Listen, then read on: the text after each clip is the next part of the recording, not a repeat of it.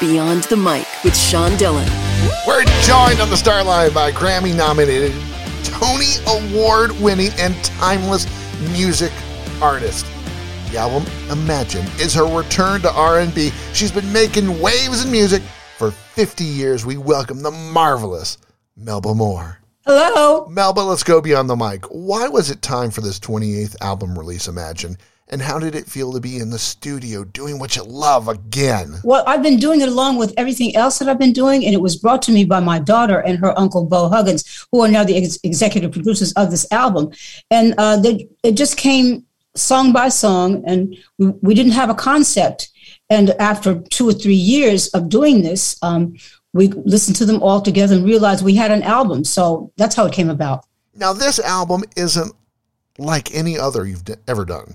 Why is that? How did your daughter bring this all together? Well, she reminded me that her Uncle Bo and her dad were behind all of the success that I had in recorded music. And they would probably know better than I would even what songs might be great for me, except that the business had broken up, the family had broken up. We really weren't in contact with each other. So she was saying, well, Ma, you should still listen to these songs and see if they might work for you. And we came out with, I think it's just an incredible project called Imagine. Melba, you've been in TV, starred in films, acted on stage, been a public music school teacher in New Jersey.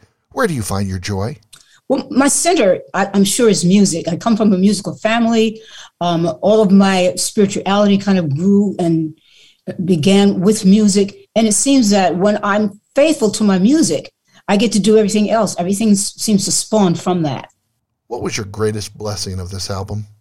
Oh, my gosh.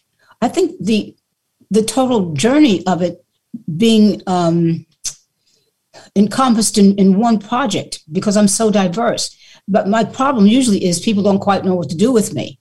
You know, they can see that I have these long high notes and everything, and they'll want to put them in places, but they won't know where to do it. But I could do whatever I felt like doing here, because each song was, well, first of all, there was no concept, so we weren't bound by that. We could just take each song. They already had a concept of what they thought of me, which is wonderful because you can't see yourself the way somebody else sees you outside. So with each song, I took it and just made it like it was a whole album. And I was thinking in terms of, maybe this will be great for a single release because everybody's releasing singles. So each song to me was like a whole album. So I could just be my whole self. And I worked with people like Ronnie Harris and some of the others, Janice Dempsey, people that I've worked with over the years who really know me so well and say, Melba, don't do that so much. Come over here, kind of help guide me in what I do best. And so each song is like an album to me. Still have a 5-octave range. How blessed were you to have such an incredible talent and be able to take advantage of it? Oh, tremendously. And I guess maybe part of the blessing was it didn't all come at one time. I remember the first day I was able to hit a belt, a high note. When I say belt, usually when you can belt a loud, strong, hard note, kind of in your upper middle range, but not the high range. When the first time I heard I could belt it out and it went across the room, it projected. I thought it came from somewhere else.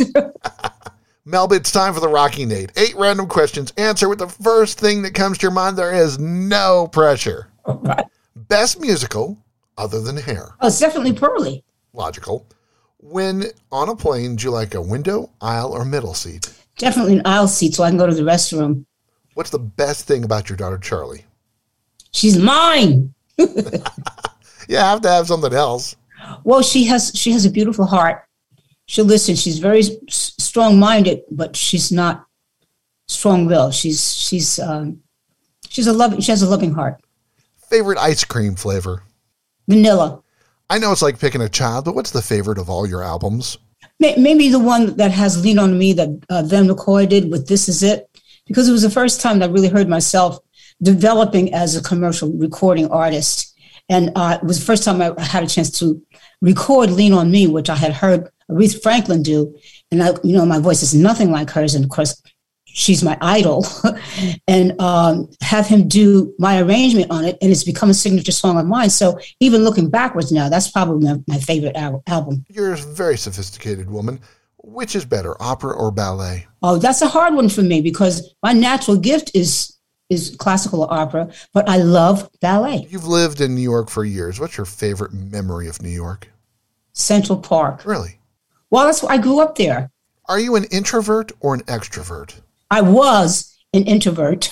What do you have to tell your fans who've supported you all these years? Don't go anywhere, please, because I'm a late bloomer. Stay with me, please. And thank you. How has music touched your soul? I think it's given me longevity. It's extended my life at times when I probably might have committed suicide. It touched me in the way that it touches everybody, but sometimes we just don't know it. If we could get inside of it and examine it a little bit, we probably will have a better life. It enhances everybody's life. With the younger generation discovering you now, how have they revived who you are? Well, first, they remind me that growing older is a gift and not a hazard.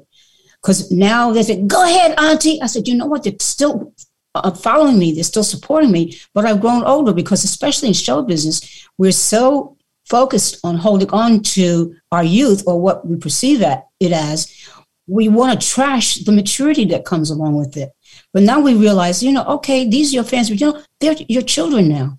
Embrace them. It's time for One Big Question with Melba Moore Beyond the Mic. Melba, when you look back at your amazing life and career, what's the one memory you want people to remember? I cared about you. I loved you. I did what I did and became a better person because of you. She loves vanilla ice cream, has to have that aisle seat on the airplane, and her album, Imagine, is out now. We thank the wonderful, talented, marvelous Melba Moore for taking the time to talk with us today. Thank you. I love you. Thank you. And that, my friends, is a Beyond the Mic shortcut.